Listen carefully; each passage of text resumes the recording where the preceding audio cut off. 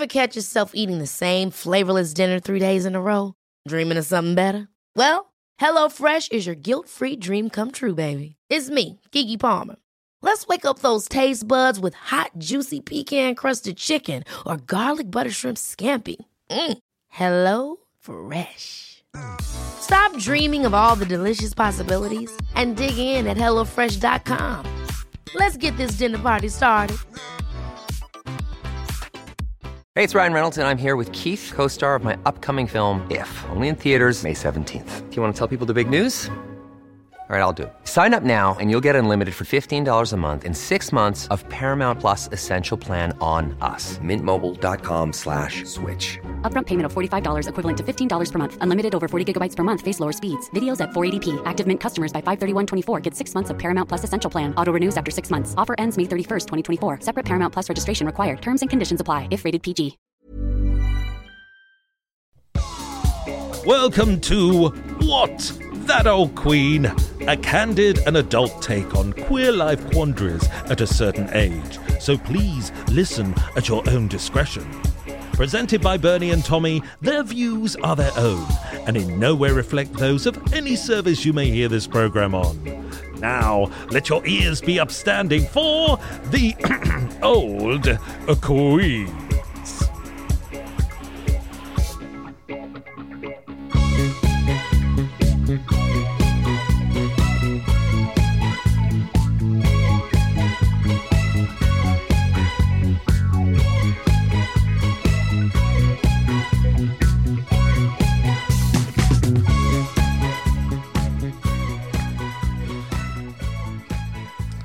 Hey Tommy, it's Easter. Happy Easter. I can't say what is on your T-shirt because someone in the room might find it quite triggering. It's a trigger T-shirt. Yeah. But that's a Philip Normal T-shirt, isn't it? It is a Philip Normal T-shirt. And yeah. I've just purchased one myself. And I'm not really one for slogans on T-shirts, but I've always wanted a T-shirt that says "Busy Mum," and he's got one of those. So I'm waiting for it to arrive. Amazing. We did actually ask Philip Normal to come on the show, but he hasn't responded. Well, that doesn't mean to say that he won't. No, he's obviously quite busy with his La T-shirt campaign, which is HIV and AIDS. Yeah. And I want to give a bit of a shout out to a friend of ours, the Birchess, who's doing 2,000 burpees during April for a bone cancer charity. Great. But do you do burpees yourself? I burp. But I don't do burpees. I usually do a circuit class online with some other people on a Friday, but they moved it to Thursday because it's Good Friday tomorrow, sorry. And I was the only one in the Zoom room today. And so she said, well, you've been asking for a personal training session today. Let's just do it now instead. Oh, great. Yeah. And were burpees on the menu? No, they weren't. Yeah, it was all using my dumbbell weight. Okay. In here? Yeah. Can you not tell now that I've got the body of it? Well, I did wonder. I was going to say. And what's it like finally having a personal trainer? She has been my personal trainer in the past, actually. For my show Haunted Existence, I was desperate to learn how to do headstands. But I wanted to do it while someone else was in the room with me, because it felt like a scary thing to do on your own. Yeah. She helped me through that process, and did a lot of strengthening exercise, like you need strong wrists to do a headstand. Right. Okay. So you've been working on your wrists, your wrist action. Yeah. I won't tell you how. I think I've been working on mine most of lockdown. But I do alternate hands, so you get a balance of wrist strength. Yeah.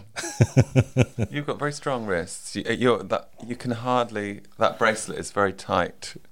Yeah. Well, I've double braceleted up because I've got a bit of a Wonder Woman fetish. Do you usually wear a bracelet? Yeah, always. Oh, okay.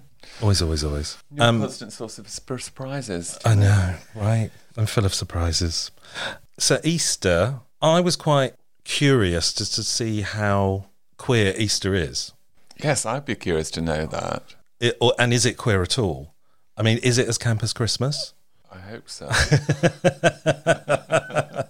Me too. So we're going to open up that cabinet of curiosities again today and see how queer Easter is. Okay. But have you got anything else Easter themed for us? Yeah, I have got my Easter holiday book, which is things to make and do in the Easter holidays. It's a publication that I bought for 25p, which is money well spent as far as I'm concerned. Totally. And it features a picture of some children painting some eggs on the cover. I guess it's from the late 70s, early 80s. It was originally priced at 30p in the time of its publication, so it's gone down by 5p. So it's depreciated in value. Yeah, which is significant.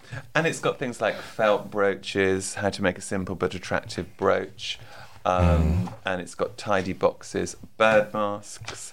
But the one I was drawn to was the macaroni bead, which is basically means threading strings of macaroni through thread and painting them bright colours.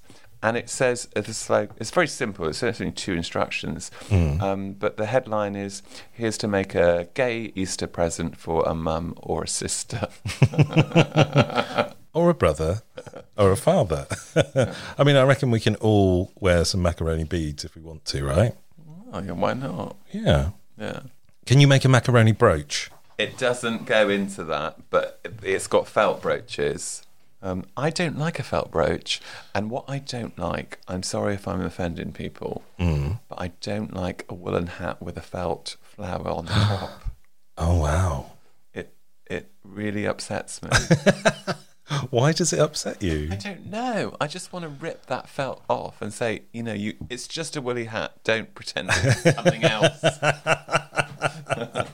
What if you put like an encrusted brooch on it? I don't like any, I like to wear a woolly hat occasionally. I haven't got really the right head for a hat, but I would wear a woolly hat if needed. But I don't like it to be anything but a woolly hat. I feel like it's lying to us. Yeah, don't hide the woolly hat. Well, actually, you've got a bit of a woolly hat on your teapot. I have, yeah. Which is Easter themed. Have I told you about this teapot cover, cozy? Well, you haven't told the listeners about this teapot cover. So this teapot cozy was sent to me by my friend Anne Phil. It's got a long-winded story, but it's made by someone that is shielding, and they knit these amazing... I think this one is styled as a marquee with Easter balls on the top, very brightly coloured.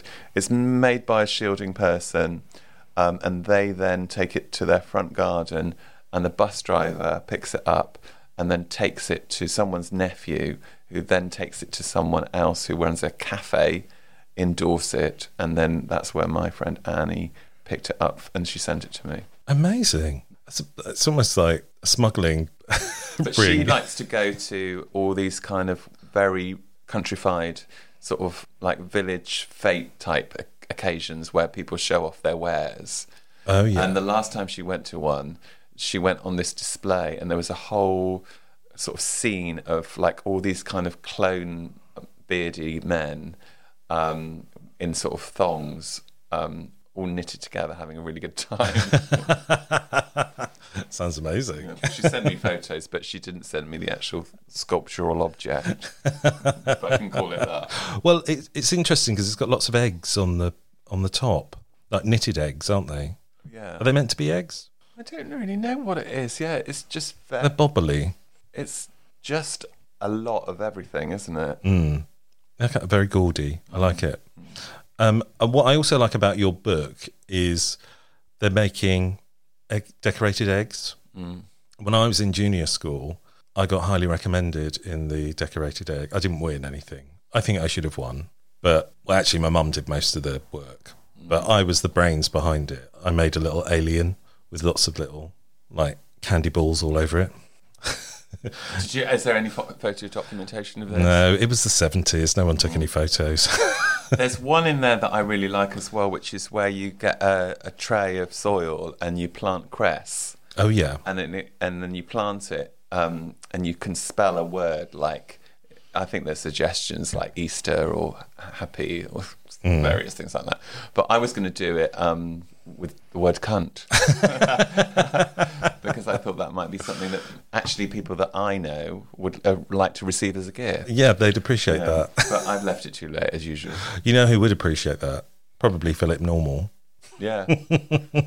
So come on the show. Anyway, should we delve back into the Cabinet of Curiosities? As it's Easter, Yeah. we might as well. You never know, there might be some old chocolate in there that we could eat. I hope so. Right, okay, so let's delve into the Cabinet of Curiosities and see how queer Easter is.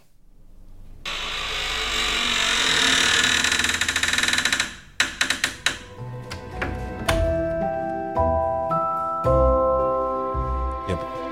Watch out for that box, Tommy. I know, but I'm so tempted. It's a bit lethal in here. It's a health and safety nightmare.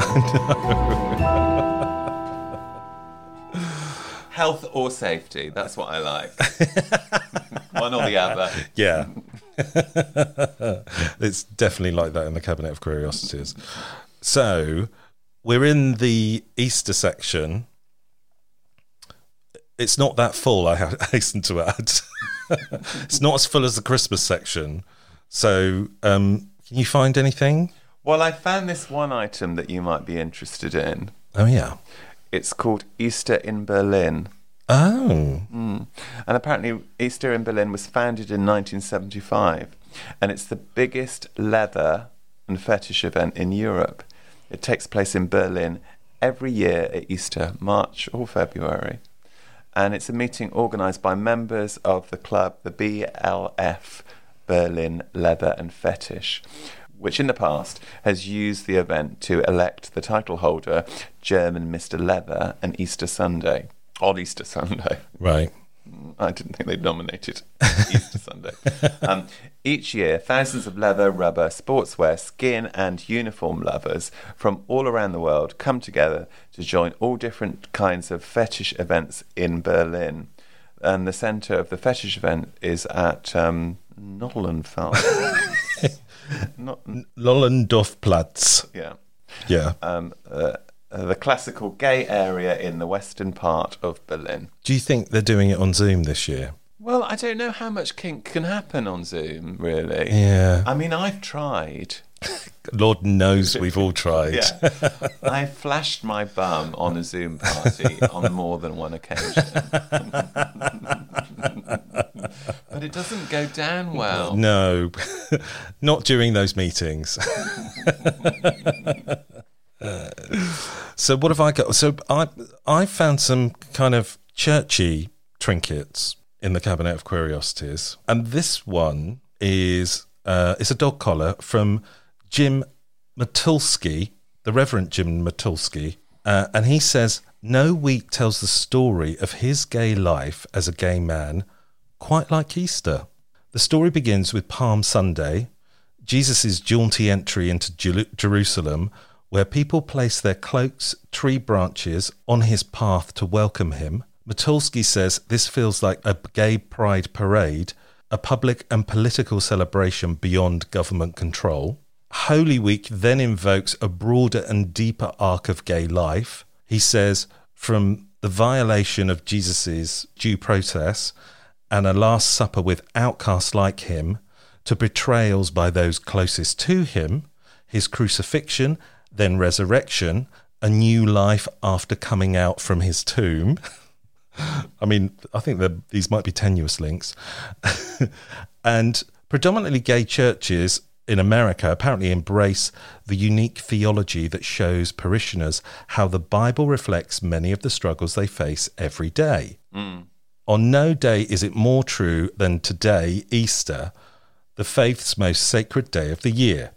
Easter evokes from us the experience of resurrection in our own bodies, in our own spirits, said Matulski.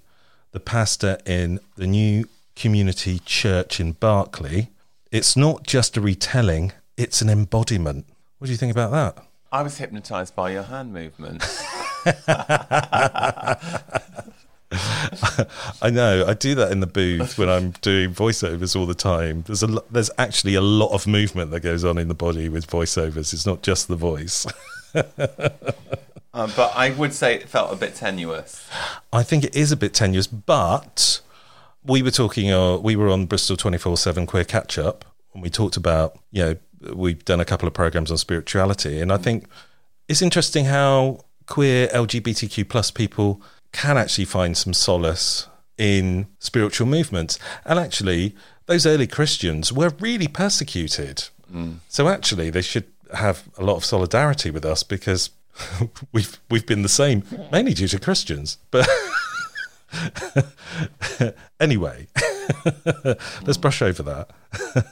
But I'm glad that people are finding solace in it. I mean, there's some great stories, so you're bound to be able to read something into it that you connect with. Yeah, totally. Have you got anything else? Well, it says Easter is partially about sex. Oh, yeah.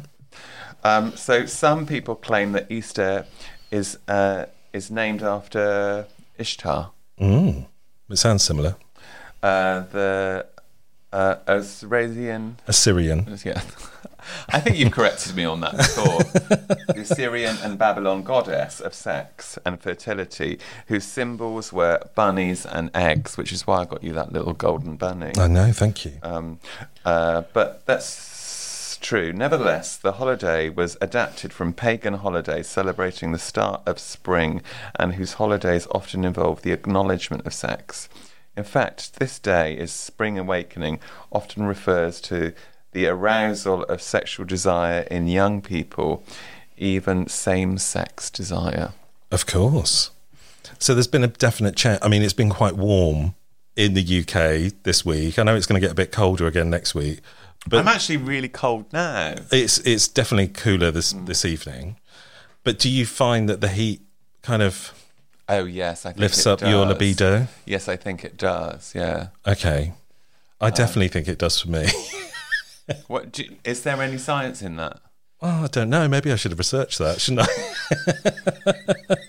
Anyway, let's move on. This other little trinket I've got is another churchy one. It's a bit controversial. So I'm going to do this a bit tongue-in-cheek, but lots of people think Jesus was pretty gay.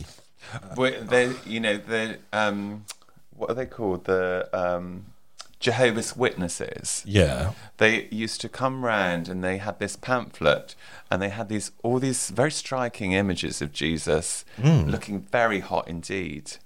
And we used to say, can we have the pictures of hot Jesus? I mean, they've missed out on a whole marketing campaign, haven't they? They could get...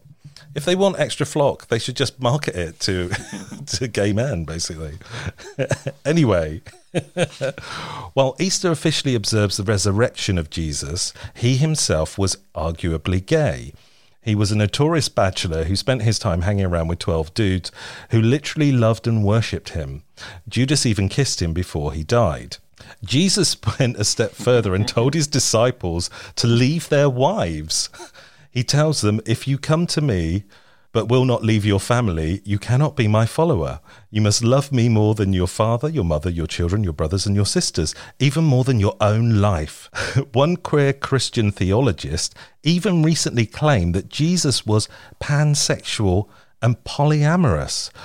But I think that might be going a little bit too far. I mean, where's the proof in that? Did you miss out the bit about it? Oh, in Luke 14:26, yeah. Yeah. Because I thought... I know so many Lukes and they're all gay. What's that about? Do you think Luke is a gay name? Yeah. Do you think he was gay? I don't know. Is that why he wrote this down, saying you had to leave your family to follow Jesus? Anyway, for those of you with deeply religious beliefs, we apologise if we've offended you. This is just a little trinket we found in the cabinet of curiosities.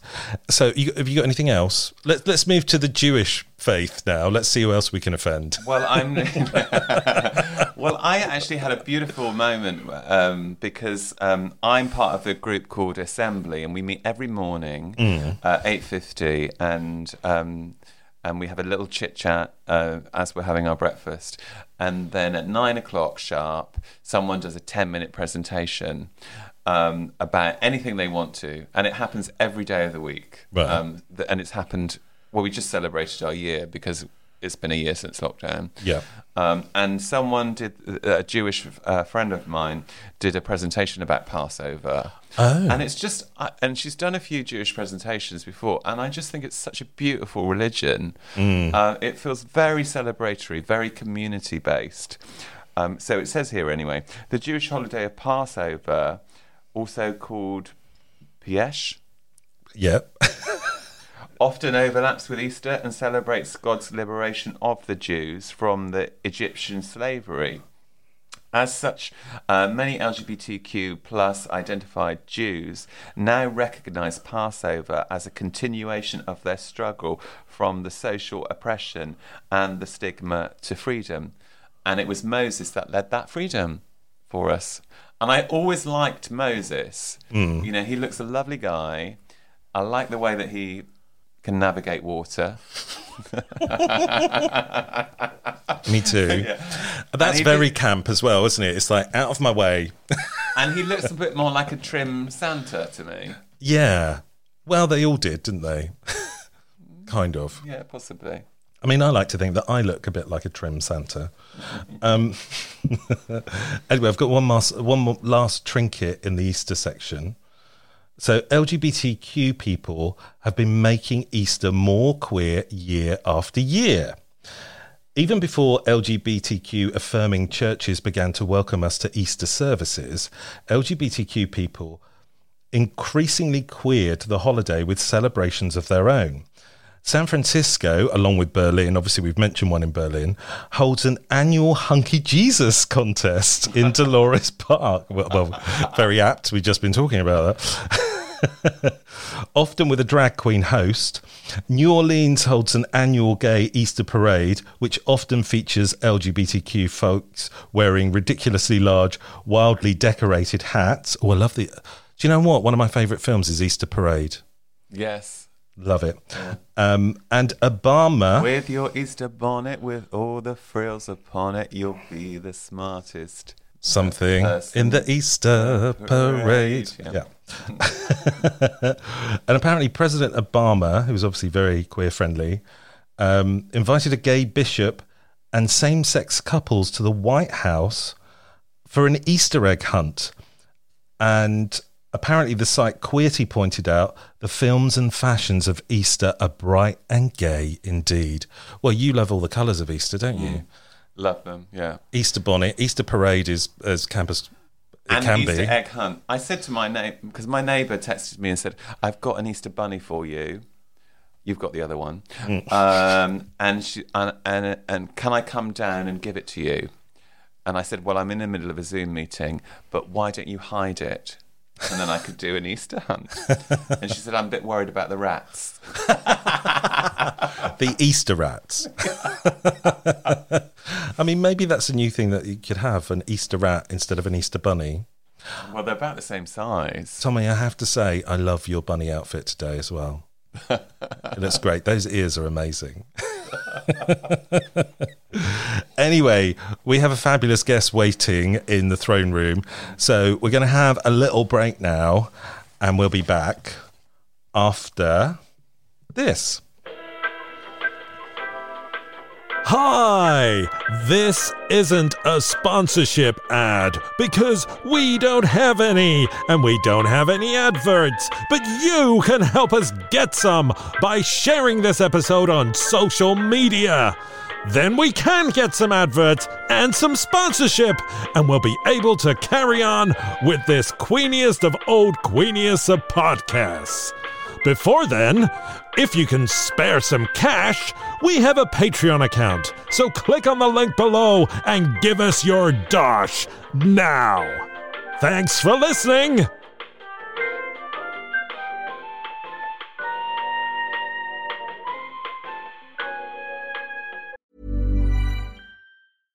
Ryan Reynolds here from Mint Mobile. With the price of just about everything going up during inflation, we thought we'd bring our prices down.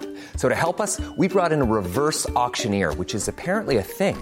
Mint Mobile Unlimited Premium Wireless. How to get 30, 30, bit to get 30, bit to get 20, 20, 20, bit to get 20, 20, bit to get 15, 15, 15, 15, just $15 a month? Sold! Give it a try at mintmobile.com/switch. $45 up front for 3 months plus taxes and fees. Promo rate for new customers for limited time. Unlimited more than 40 gigabytes per month. Slows full terms at mintmobile.com. Hold up. What was that? Boring. No flavor. That was as bad as those leftovers you ate all week. Keke Palmer here, and it's time to say hello to something fresh and guilt-free. Hello Fresh. Jazz up dinner with pecan-crusted chicken or garlic butter shrimp scampi. Now that's music to my mouth. Hello Fresh. Let's get this dinner party started. Discover all the delicious possibilities at hellofresh.com. Hey, it's Ryan Reynolds, and I'm here with Keith, co-star of my upcoming film, If, only in theaters May 17th. Do you want to tell people the big news? All right, I'll do it. Sign up now and you'll get unlimited for $15 a month and 6 months of Paramount Plus Essential Plan on us. MintMobile.com/switch. Upfront payment of $45 equivalent to $15 per month. Unlimited over 40 gigabytes per month. Face lower speeds. Videos at 480p. Active Mint customers by 531.24 get 6 months of Paramount Plus Essential Plan. Auto renews after 6 months. Offer ends May 31st, 2024. Separate Paramount Plus registration required. Terms and conditions apply if rated PG. One size fits all seemed like a good idea for clothes. Nice dress. It's a t-shirt. Until you tried it on. Same goes for your healthcare. That's why United Healthcare offers a variety of flexible, budget-friendly coverage for medical, vision, dental, and more. So whether you're between jobs, coming off a parent's plan, or even missed open enrollment, you can find the plan that fits you best. Find out more about United Healthcare coverage at uh1.com. That's uh1.com.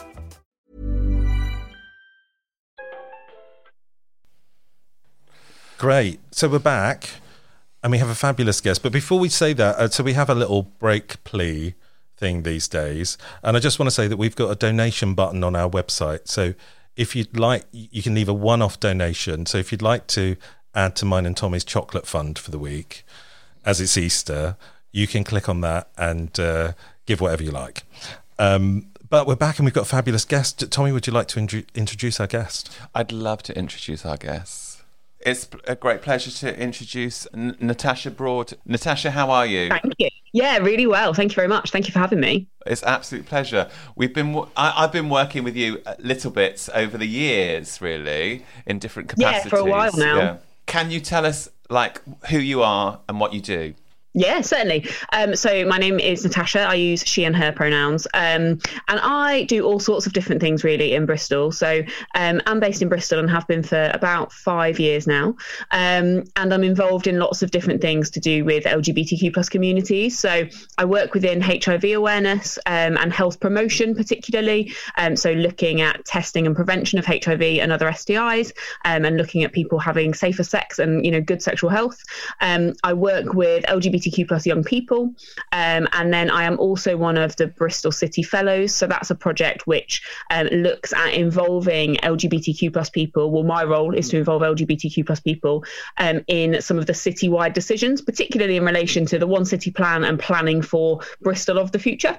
And what is the One City Plan? Because it's quite a unique one, isn't it? It is, yeah. So the One City Plan, yeah, it is quite unique for Bristol, and it's something that lots of other cities look to. And the idea of the One City Plan is that we are essentially planning for the next 30 years of Bristol, and we are looking at lots and lots of different areas. So that might be transport, that might be the environment, that might be education, and it's about working together and involving lots of different marginalised groups within society, ultimately, to plan for the future of Bristol. And also to think about what we want Bristol to look like. So one of the big questions at the minute is, what will Bristol look like in 2030? What will Bristol look like in 2050? And how can we plan for that? And what can we do now to start the ball rolling for those things? So it's quite strategic, but it is, really kind of forward thinking in terms of what we are going to be doing. So you said that you've been working in Bristol for, did you say 5 years or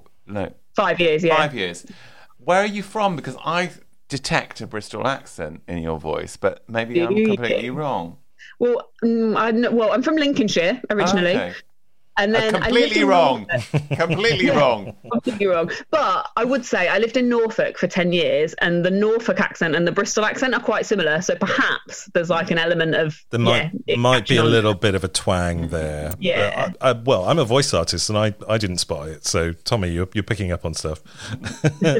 Can we talk about the HIV stuff, because we've done a couple of shows on HIV, and we did one with John East, which was Getting Tested Week, I think, and we were talking about It's a Sin, which is we did one with us also with David Stewart from is it 52 Dean Street? Yeah, 56 Dean Street. Yeah, I love David Stewart. He's gorgeous. Yeah, he was brilliant and so articulate. I met him at an event, and he was like, "Oh, let's take a selfie." But he was like, "I'm going to take it from underneath, and you have to like look nonchalant and stare into the distance." And as soon as someone tells you to not look nonchalant, like absolutely not. It's the geekiest selfie ever, but it's fun. David Stewart's fun. No, he was really good fun and really good. But I want to talk about It's a Sin because it brought HIV awareness to the mainstream again. And some people think it's more of an issue of the past, but it obviously isn't. Mm-hmm. So in terms of generational awareness of like the older generation of the LGBTQ plus community and the wider community with HIV and the younger generation, what do you think the differences are? I think that's really interesting because I think, I have quite a specific viewpoint, I think, because the young people that I work with are really interested and really invested in HIV awareness. But what we do know is that isn't necessarily universal, and people don't learn about HIV in schools. That education isn't there really, because exactly as you've just said there, people think that it's something that existed 20 or 30 years ago. So the young people that I see have got a real appetite for it. I suppose what's quite interesting and the differences could be, if we look at the younger generations, their knowledge, or at least, some people's knowledge is far more, we think about U equals U, we think about PrEP. Pre-exposure prophylaxis stops a person from contracting HIV. U equals U, undetectable equals untransmittable. And I think because that information is far more readily available, some younger people don't see HIV in the same way that older generations do, because obviously they had a very, very different experience of HIV. And that can also mean that we sometimes, and this isn't to generalize at all, but we sometimes see a bit of a difference around like attitudes towards PrEP, for example, where some people, older people might say that PrEP is really beneficial and has taken away some of the fear around HIV. But then there's also the flip side of that, where people say, well, actually having a drug like PrEP available means that people might make decisions around their sex lives that they wouldn't have done otherwise. So there is like massive gaps in HIV awareness and knowledge, but I think also a real appetite on all sides, particularly within LGBTQ plus communities, to look at and explore what we can do about that. And I think also recognising that the story around HIV is still that we talk largely about white cisgender gay men. And actually HIV has really changed in that sense as well, in that, if we look at the new diagnoses in men who have sex with men are falling, and diagnoses in other groups are rising. And so we need to change some of that narrative around how we think about and talk about HIV. That's really interesting. Yeah. So do you see groups that are being affected more by HIV? I've heard reports around like older people that are coming out of relationships that are going into kind of having more sort of different kinds of sexual relationships all the time. Is that something? Yeah, 100%. So we're seeing a real rise in new HIV diagnosis in older heterosexual people. And if you think exactly as you've just said there, Tom, like if people were have been in long-term relationships, and perhaps the knowledge that they were given around safer sex and around HIV meant that it's something that they don't think is going to affect them. It's not something they have to think about. If you're a bit older and perhaps having sex and there isn't a risk of pregnancy, for example, then things, thinking around barrier methods, thinking around ways of protecting yourself against STIs might not be at the forefront of your mind. And so, yeah, absolutely, we're seeing a real rise. And I think as well, if you think about the way that we talk about older people and sexuality, and there's a real assumption that older people don't have sex. And I think that's less true in LGBTQ plus communities. But I think outside of that, there's a real assumption that older people don't have sex, and therefore safer sex messages don't need to be directed at them. Yeah, we did a big piece on ageism in the last episode, and I think there's so many stigmas with growing older. They think that older people don't do certain things, but actually they do. And I personally know a lot of women that perhaps are middle-aged. They've gone through their menopause, and because they don't have the risk of getting pregnant, they don't think about protection. And actually the HIV stuff is a real issue for that, because it's just like you're exposing yourself to that. 100%, yeah. And if you were in a long-term relationship or entering a long-term relationship in kind of late 80s, early 90s, then chances are what you heard about HIV was that it wasn't something that affected you. If you're a cisgender woman, it's not something that you would be thinking about in relation to yourself, because that was very much, but is still the narrative that we hear around HIV. So yeah, people just think, well, that's not something I have to worry about. And yeah, sexual health more generally, how often do people think about and talk about STIs? It's so often just about risk of pregnancy, and if there isn't a risk of pregnancy in the sex that you're having, then people don't think about some of the other things. And that's not like the fault of the individual, that's the fault of the messaging that we put out and that we see over and over again. Yeah, totally. What did you think about It's a Sin, the show? Because I just got so seduced by it, and it was, I found it such a captivating drama, and the characters were brilliant. But then after, thinking about it a bit, thinking about the female character, and thinking about her being quite one-dimensional, really, and actually lots of people commenting on that on social media, and I wondered how you felt about that. Yeah, I think similarly, really. I loved it. I was really wrapped up in it, and I loved it. But I also think what's really important is that we realise that it is a story about HIV, but it's not the story about HIV. And it told a very particular, it was a real snapshot in time, wasn't it? But equally, HIV still exists. HIV has always existed in groups outside of those queer men that are portrayed in It's a Sin. But I think if we reflect on some of the impact that it's had, so for example, in Testing Week, which you were talking about, so Testing Week got pushed back this year. It's normally in November, but because of COVID, it was in February this year. And it was just after It's a Sin had aired, and THT saw 4 times as many HIV self-testing kits ordered during Testing Week as they have in any other testing week. So the It's a Sin effect is really real. So whilst it certainly wasn't a perfect depiction, I think it did some really powerful things. What I really loved was, spoiler alert, I guess, if people haven't seen it, but at the end when Richie's reflecting about how, what a good time he had. And I thought that was really refreshing, that he was like, I loved it. I had such a wonderful time. But also if we think of the impact that might then have around HIV prevention messages, that's really important as well. I just got tingles when you were talking about that, because it just struck me about the kind of absolute connection between art or theatre or film or TV and public health, really. They feel so connected in that moment. Yeah, 100%. It can entertain and inform, and that's the whole thing. I mean, that's one of the things we try and do in this podcast. So I'm going to go back to the intergenerational thing that you do, because I was reading your article on Bristol City Fellows, and something we're trying to do with this podcast is make things accessible in an entertaining way and inform people in an entertaining way.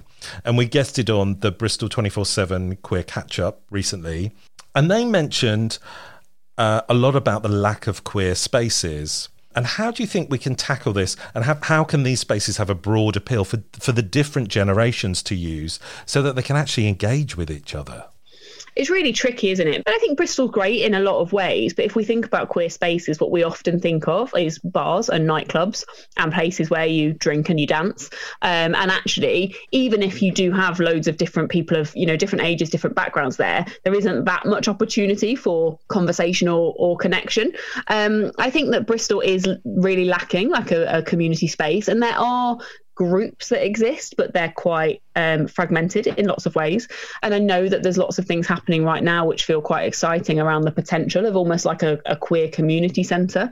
But I think what we always try and do with the youth group that I work with, what we always try and do is encourage our young people to think of themselves as being part of something bigger.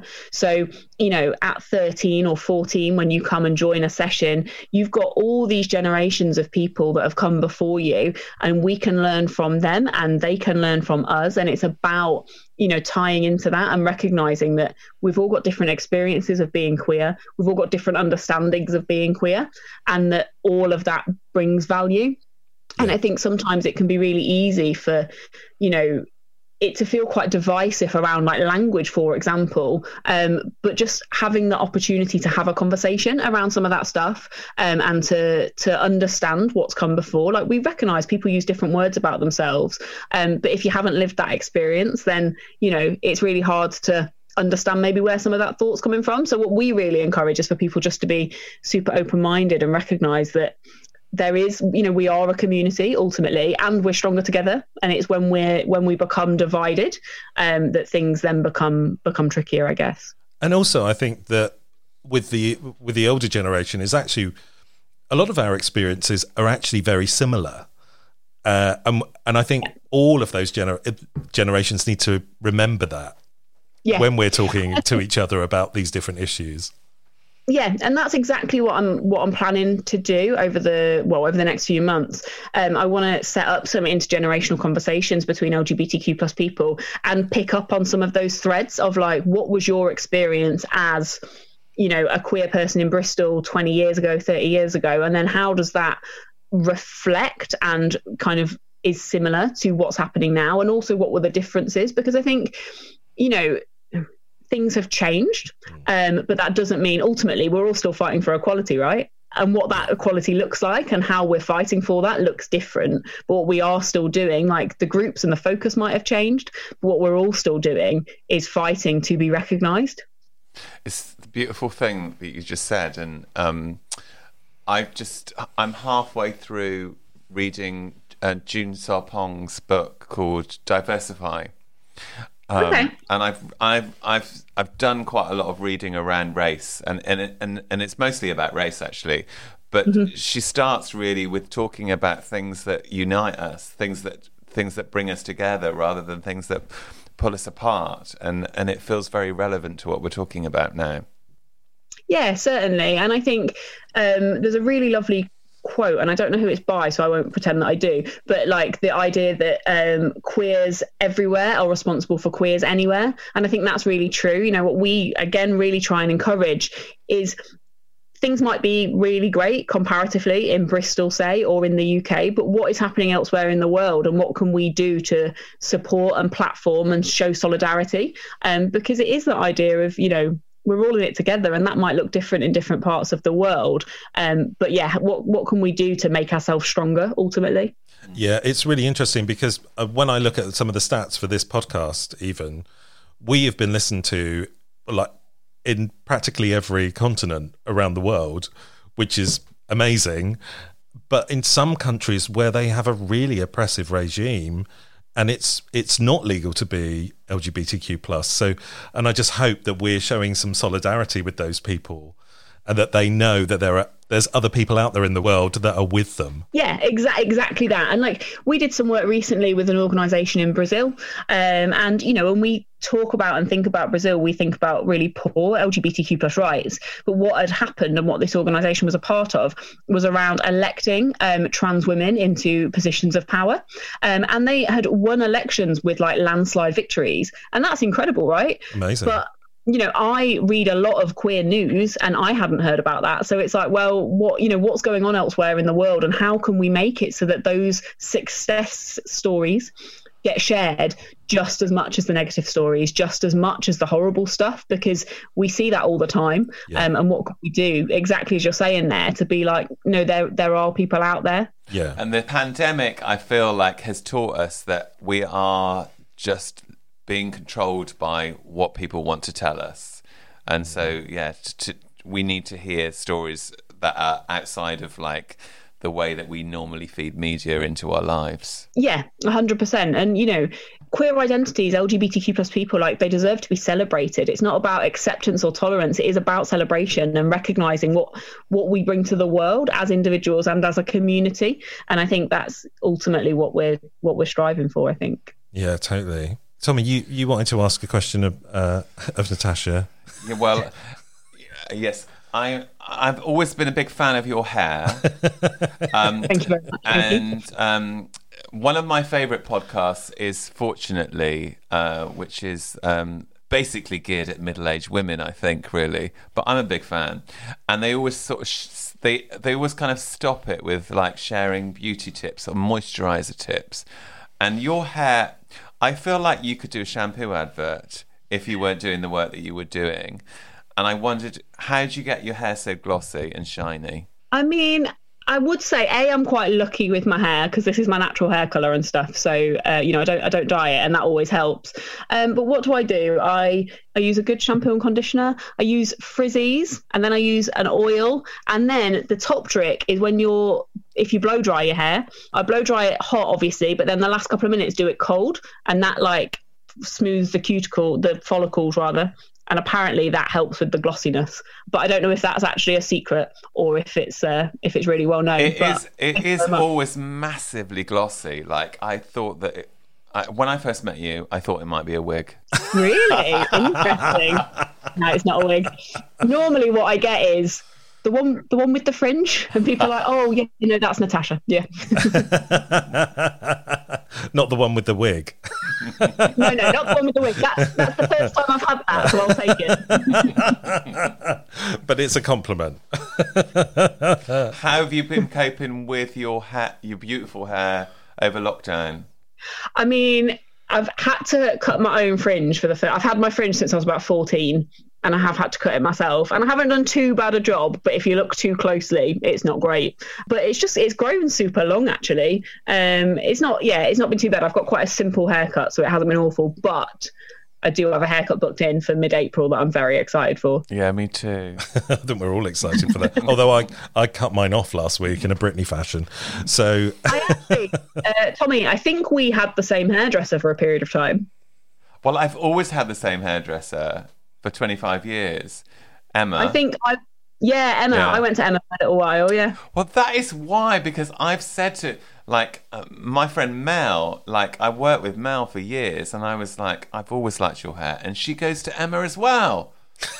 That's it. Yeah. That's who your next guest needs to be. But also, the amazing thing about Emma is that she trains George Northwood, who is now the biggest celebrity hairdresser, who did Meghan's hair for her wedding, and Alexa Chung is his what do you call it when someone's apprentice? No, Muse. Okay.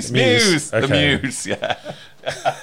And just released their own product range, haven't they? Yes, I know. So, Tom, what you're actually saying is you love other people's hair because they've got the same hairdresser as you, and it looks like yours. No, because I don't think our hair looks it's all similar, but I can see a nice haircut, and I'm just an admirer. Just appreciating it. I'll take it. Yeah, take it. Okay, right. So we're going to move on. We're going to do some Queens of Agony. So, Natasha, you're going to stay in the throne room. I am, yes. And become an honorary member of the Old Queens. Yep. Because you're in no way an old queen, as far as I can tell.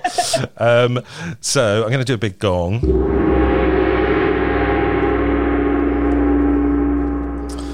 And we have a couple of interesting questions this week. So, dear old queens and Natasha, I'm in my mid-50s and I've been single for over 2 years now. About a year ago, I met a guy in a sex club, and it was before lockdown. Our connection was mostly sex, and we made a little sex bubble over the first lockdown. As the year progressed, we started to go to places, pubs, and went cycling. I never really had a gay best mate, as I was with my partner for a very long time, and we were mates. Anyway, this guy started to have feelings for me. It became more than sex, but I didn't feel the same way. I love him as a good friend, and we speak several times a week and meet up for a walk or a cycle and have a few gins at least once a week. We have spoken about our relationship, and I've been honest and said it wouldn't work between us. I want my next relationship to be the one. My dilemma is, what do I do if I meet another guy and I really like him? I don't want my mate getting hurt. His friendship means a lot to me.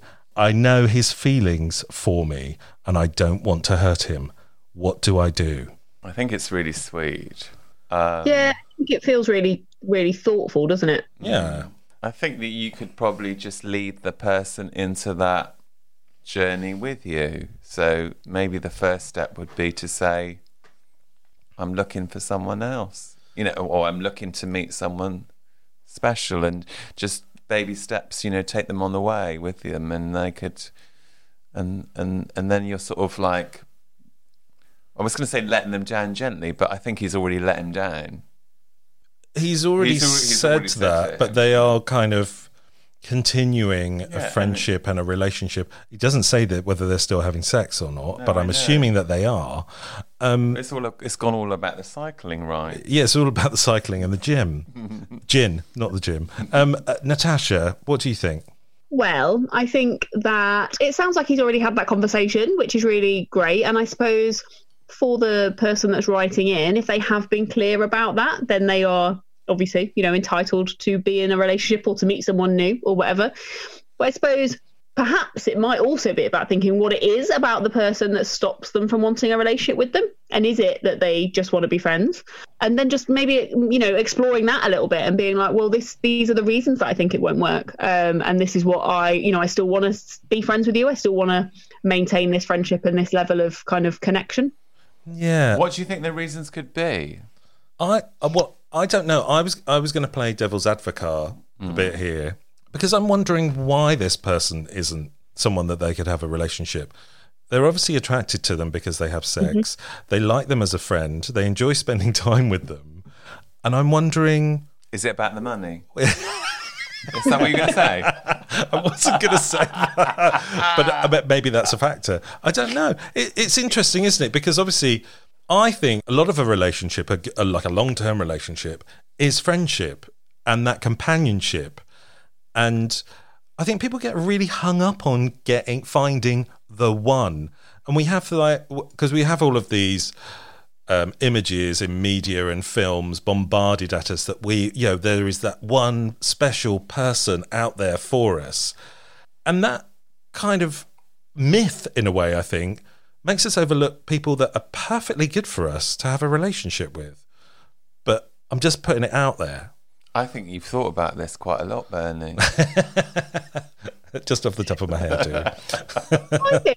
I agree with you, Bernie. I think long-term relationships are, a friendship with other stuff added. And I think that, the writer said I've never had a gay best friend before. So therefore, is it that actually you're scared of ruining the friendship if you take it into something different? And actually, would it ruin the friendship, or would it be just even better? Yeah, would it be a really good relationship? Yeah, exactly. Instead of a friendship. Yeah, it's interesting. I don't know. I think you're right. I think he's been upfront with this guy, but also I think he needs to think about, what is this relationship and why don't I want to date him? And would he actually be a good person to date? Mm-hmm. Yeah, I agree. Because I think we just overlook people sometimes. And also there's a huge attitude these days, I think, where everybody's looking for something better. So but they never actually find what they want. I think there's something for me about wanting to be with someone that aligns with your politics. And I can have sex with someone that doesn't align with my politics. And also I can be friends with someone that doesn't align with my politics. Because I think you can just sort of go, I'm going to go home now, or I'll just leave you to that. But to be in a relationship with someone that doesn't really align is quite difficult, I think. But can you overcome that? Can you overlook that? Well, you'd probably have to work that out between us, that you never talk about anything other than domestics. There are relationships in which that works, aren't there? But I think I think for me. I think it would feel like a really fundamental difference in maybe what we believed in and what we thought if we had different political views in that sense. But I don't know. I'm asking you now. Can you be friends with people that you don't share the same politics with? Yeah, absolutely. Yeah, because I think you're not sharing your life in the same way, are you? You can have a kind of discussion and a conversation, but ultimately, like you say, you can leave them to it, or you can just avoid those topics, and maybe you can't do that in quite the same way. Yeah, in a relationship. Yeah, I think in a relationship, I want someone who felt similar to me on certain issues. But then, opposites attract. Sometimes it makes the relationship lively because you're not liking the same things. I don't know. Anyway, I hope this listener sorts it out and they don't ruin their friendship. But, maybe think about, maybe it could be something more than just a friendship. I think as well, though, just as a final point on that one, if it is genuinely that they're like, no, that's not it, then that's okay. Yeah, and then, totally. It's all right for them to feel that way as well. And it's not that sense of like, oh, well, someone likes you, so therefore. Oh, yes, no. But the reason why I've said it is because it's like, there's obviously a lot of good things about this relationship. So it's like, there is sex, there's companionship, you enjoy each other's company. Cycling and gin. Yeah, it's like, that sounds like my ideal relationship. Yeah. There is, I think, taking friendship to something else, there's always a bit of fear, right? Yeah.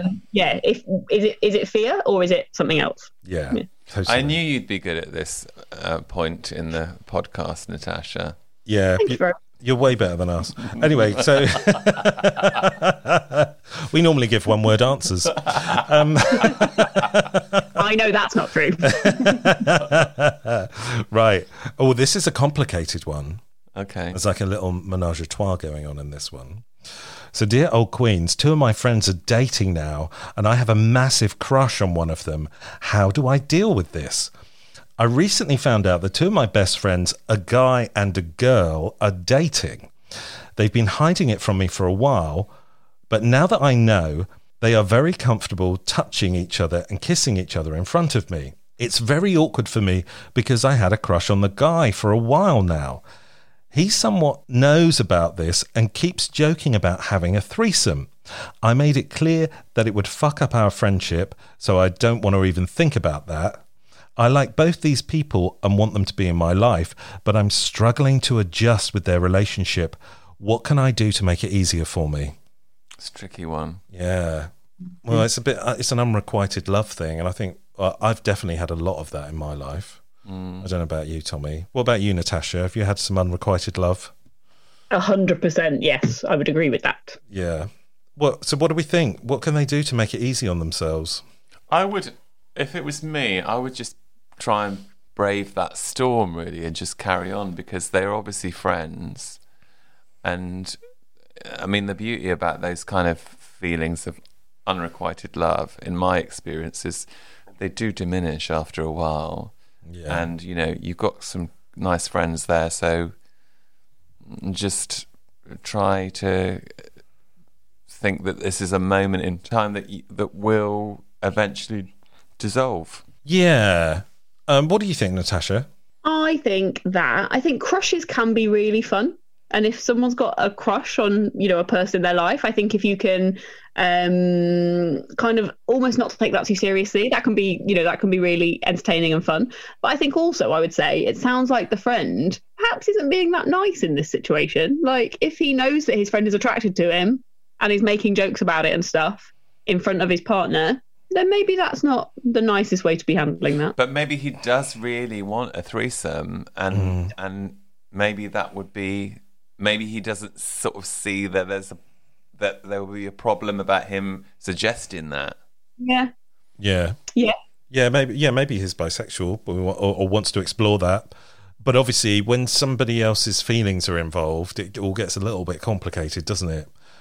I'm wondering that if this guy is getting hurt, maybe he needs a little bit of space from this friendship in order to kind of process his feelings and process their relationship. And also open up his kind of friendship group so he can meet somebody else who he can actually fall in love with and have a relationship with. Do you know what I mean? I think it's maybe all a bit insular. It's kind of it's maybe got a little bit dysfunctional, so maybe a little bit of space. I'm not saying break friends with them, but maybe he needs to find some other friends so it will balance those feelings out, and actually he can get some perspective on that. So the complete opposite of my advice. Well, as we said, Tommy, opposites attract, right? Do you think the person could have a conversation like with the friends? Because he said like, I assume it's a he actually, I don't know, but said, you know, they're really comfortable, they touch each other in front of me and stuff like that. And if there's stuff like that feels a bit weird, could it be that there's a conversation there of like, this is cool, but I find it a bit strange, and can we, you know, make it so I feel like less of a third wheel? Without making the couple feel uncomfortable either, but just that sense of like putting some ground rules. Yeah, or, you know, if he's jokingly saying have a threesome, maybe they have a conversation about that. Yeah. And decide whether they all want to do it or not. Because if that's on the table, it's like, I think the communication, as always, is key. And maybe that's, all of this is obviously affecting their friendship, their relationships. So if they want to do that, maybe they do try it, but they put down some ground rules and make sure it doesn't really ultimately affect their friendships in the long run. I'll go with that one. Yeah, okay. It seems more fun. There's a threesome involved. Of course. Right, so this is another long one. And it is about opposites, I think. So, dear old queens, how important is sharing the same religious, and I guess we could say political beliefs, or lack of them, in a relationship? How much does it matter that your partner shares the same religious or political beliefs as you? I'm an atheist, and I'm open to dating people with different beliefs. However, I've just had very bad luck with certain guys of certain religious beliefs. I had a terrible date yesterday, and while there were definitely other problems with the date, the way he thought about things and expressed his religious views felt like an insurmountable lack of compatibility. He asked me about drag queens, and I mentioned Trixie Mattel and Katya from Drag Race. He went on a huge rant about them being disrespectful that devolved into a rant about evolution and how it's stupid to believe in everything just happens by itself. I didn't engage with the topic because I knew things would get heated if I did. I started feeling like I just want to stick with atheists and agnostics. The way that atheists and religious people see the world and approach problems are just vastly different. I just feel both sides feel like they're stopping themselves from expressing themselves to avoid antagonizing their partner, and resentment will build over time. What do the old queens think? When you were reading that, Natasha was nodding when we were talking about Trixie and Natasha and Katya, sorry. Is that something that I don't know about?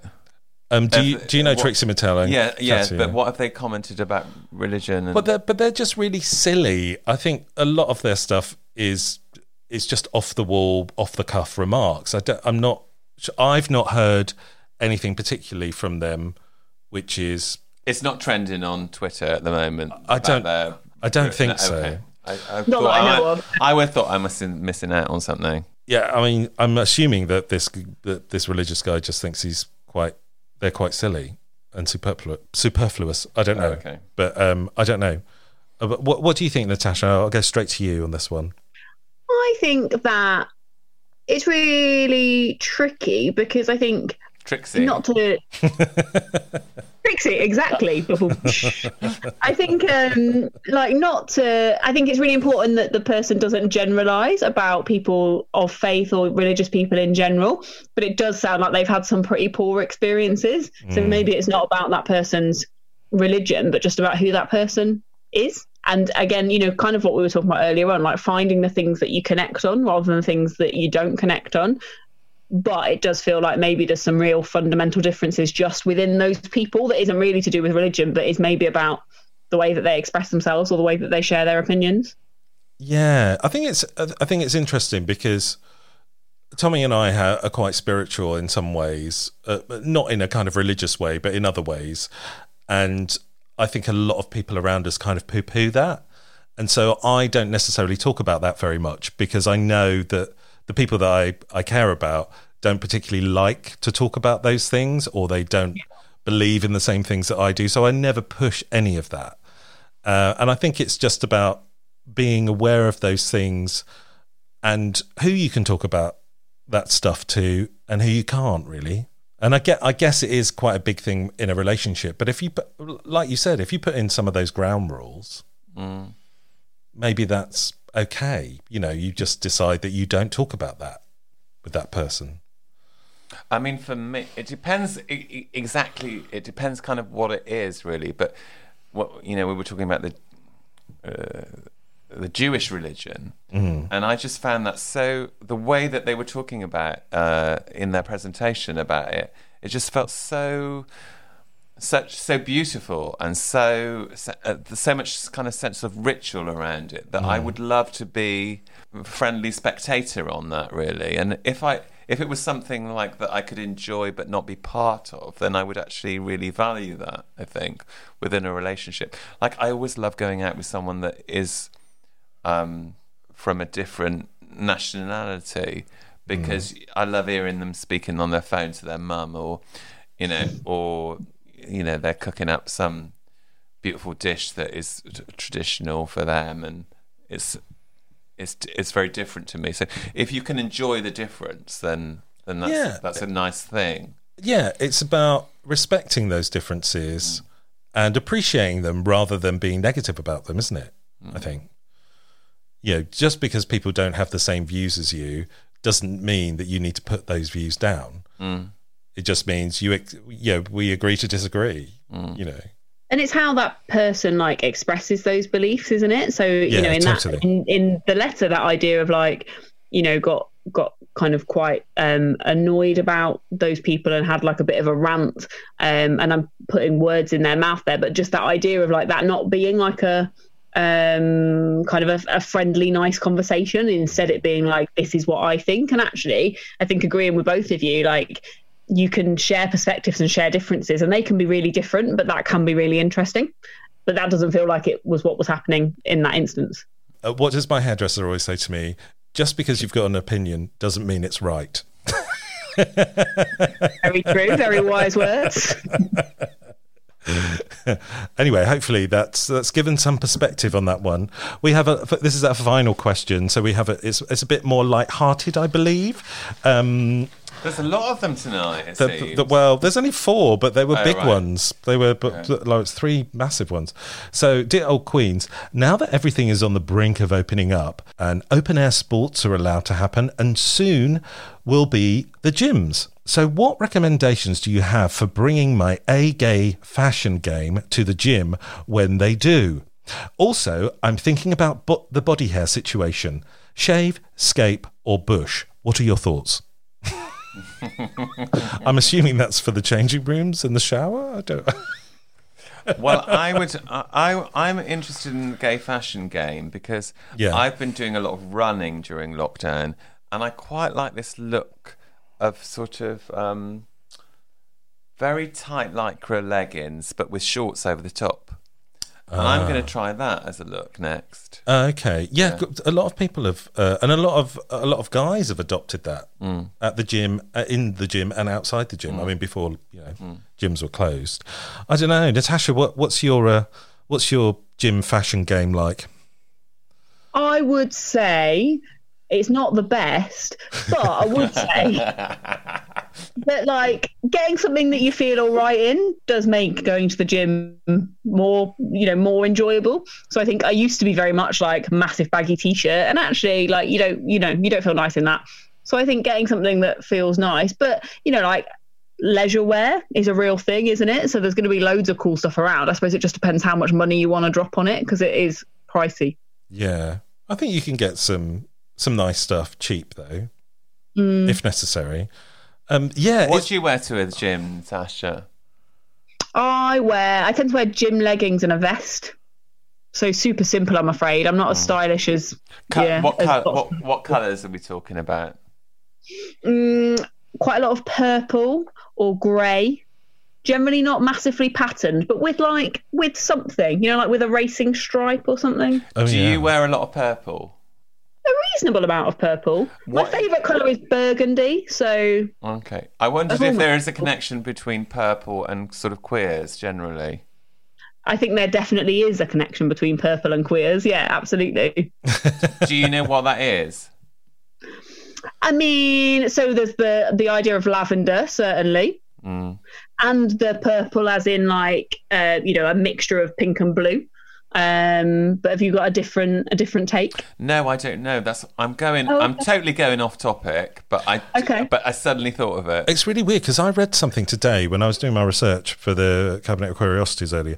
It was about flowers, actually, and obviously it's spring, and apparently wearing carnations was like a secret message for being gay. The reincarnation as well. Yeah, and lesbians also had a flower code as well. It might have been lavender, actually. Yeah, so there's a few. Weirdly enough, we've just been doing some chats about this in one of my groups. But so lavender, green carnations, like as Tommy said, that came from Oscar Wilde. What else is there? Pansies. Pansies are super queer too. And the Pansy Project was a beautiful project that happened where they planted pansies in places of homophobic attacks. Yeah, is that right? So there was beautiful pansies everywhere. Yeah, I love a pansy. On the second one, to scape or to shave, or to bush. I would say that just depends on what you want to do. It's really personal preference, isn't it? Yeah, I would go. What is escape then? I'm probably more scaping than bush, but I wouldn't shave. I like to have a little bit of hair, but not loads.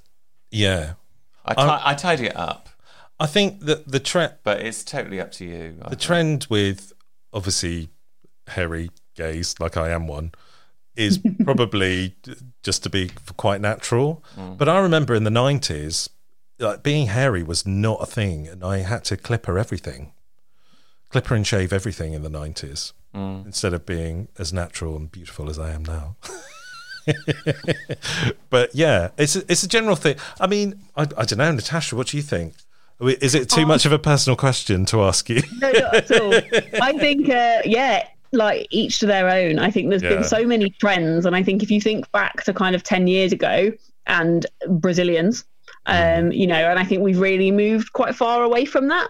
But I think you've got to do what makes you feel comfortable, and that's only you can decide that. Yeah, do what makes you feel good, whether whatever you want to, what makes you feel comfortable in the gym, wear what makes you feel comfortable. If you want to be super tight and trendy, do that. If you want to be baggy and comfortable, do that. And the same with your hair, really, isn't it? Yeah. Well, the same with everything. Yeah, the same with everything. You do you. Yeah, you do you. And me be me. Natasha, thank you so much for being in our throne room and joining us on the podcast. You've been amazing today. You've been brilliant. Thank you. It's been a real pleasure. Thank you for inviting me. And you've actually dished out some good advice for a change. I mean, compared to me and Tommy. It's true. But yeah, thank you so much. And please say goodbye to our lovely listeners. I will. Yeah, no, it's been absolute a joy to spend an evening chatting with you both. So thank you very much. And yeah, I'll speak to you all really soon. Thank you. Tommy, say goodbye on this Easter Sunday. Oh, well, happy Easter, everyone. And I hope you get what you want. Yeah. Love egg or chocolate egg? Love, I think. Okay. Love eggs all round. Thank you for listening. Natasha, thank you. Tommy, thank you. Happy Easter, everyone, and enjoy the chocolate and the roast or whatever you're doing. And we will see you next time on What That Old Queen.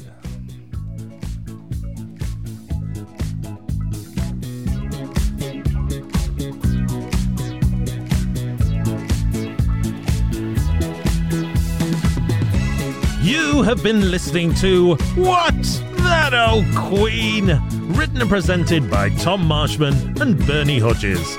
The show was produced by Bernie Hodges for Hodge Podcasting in 2021. If you have a question for the Old Queens, or you'd like to be a guest, or you want to sponsor a show and give us lots of money, you can email hello@thatoldqueen.com or find us on Facebook, Instagram, or Twitter.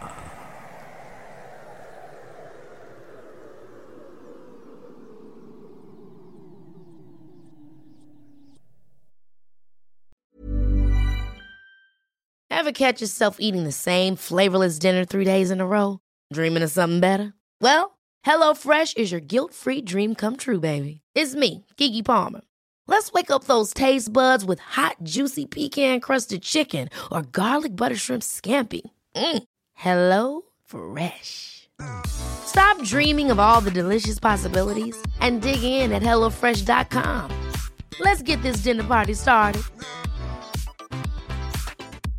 How would you like to look 5 years younger? In a clinical study, people that had volume added with Juvederm Voluma XC in the cheeks perceived themselves as looking 5 years younger at 6 months after treatment. Look younger, feel like you. Add volume for lift and contour in the cheeks with Juvederm Voluma XC. Reverse signs of aging by adding volume to smooth laugh lines with Juvederm Volure XC. For important safety information and to find a licensed specialist, visit Juvederm.com. That's JUVEDERM.com. Not for people with severe allergic reactions, allergies to lidocaine, or the proteins used in Juvederm. Common side effects include injection site redness, swelling, pain, tenderness, firmness, lumps, bumps, bruising, discoloration, or itching. There's a risk of unintentional injection into a blood vessel, which can cause vision abnormalities, blindness, stroke, temporary scabs, or scarring. Talk to a licensed specialist to find out if it's right for you.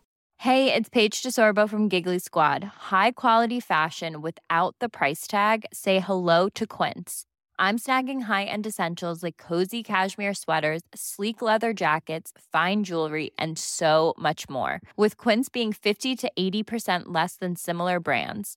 And they partner with factories that prioritize safe, ethical, and responsible manufacturing. I love that. Luxury quality within reach. Go to quince.com/style to get free shipping and 365-day returns on your next order. Quince.com/style.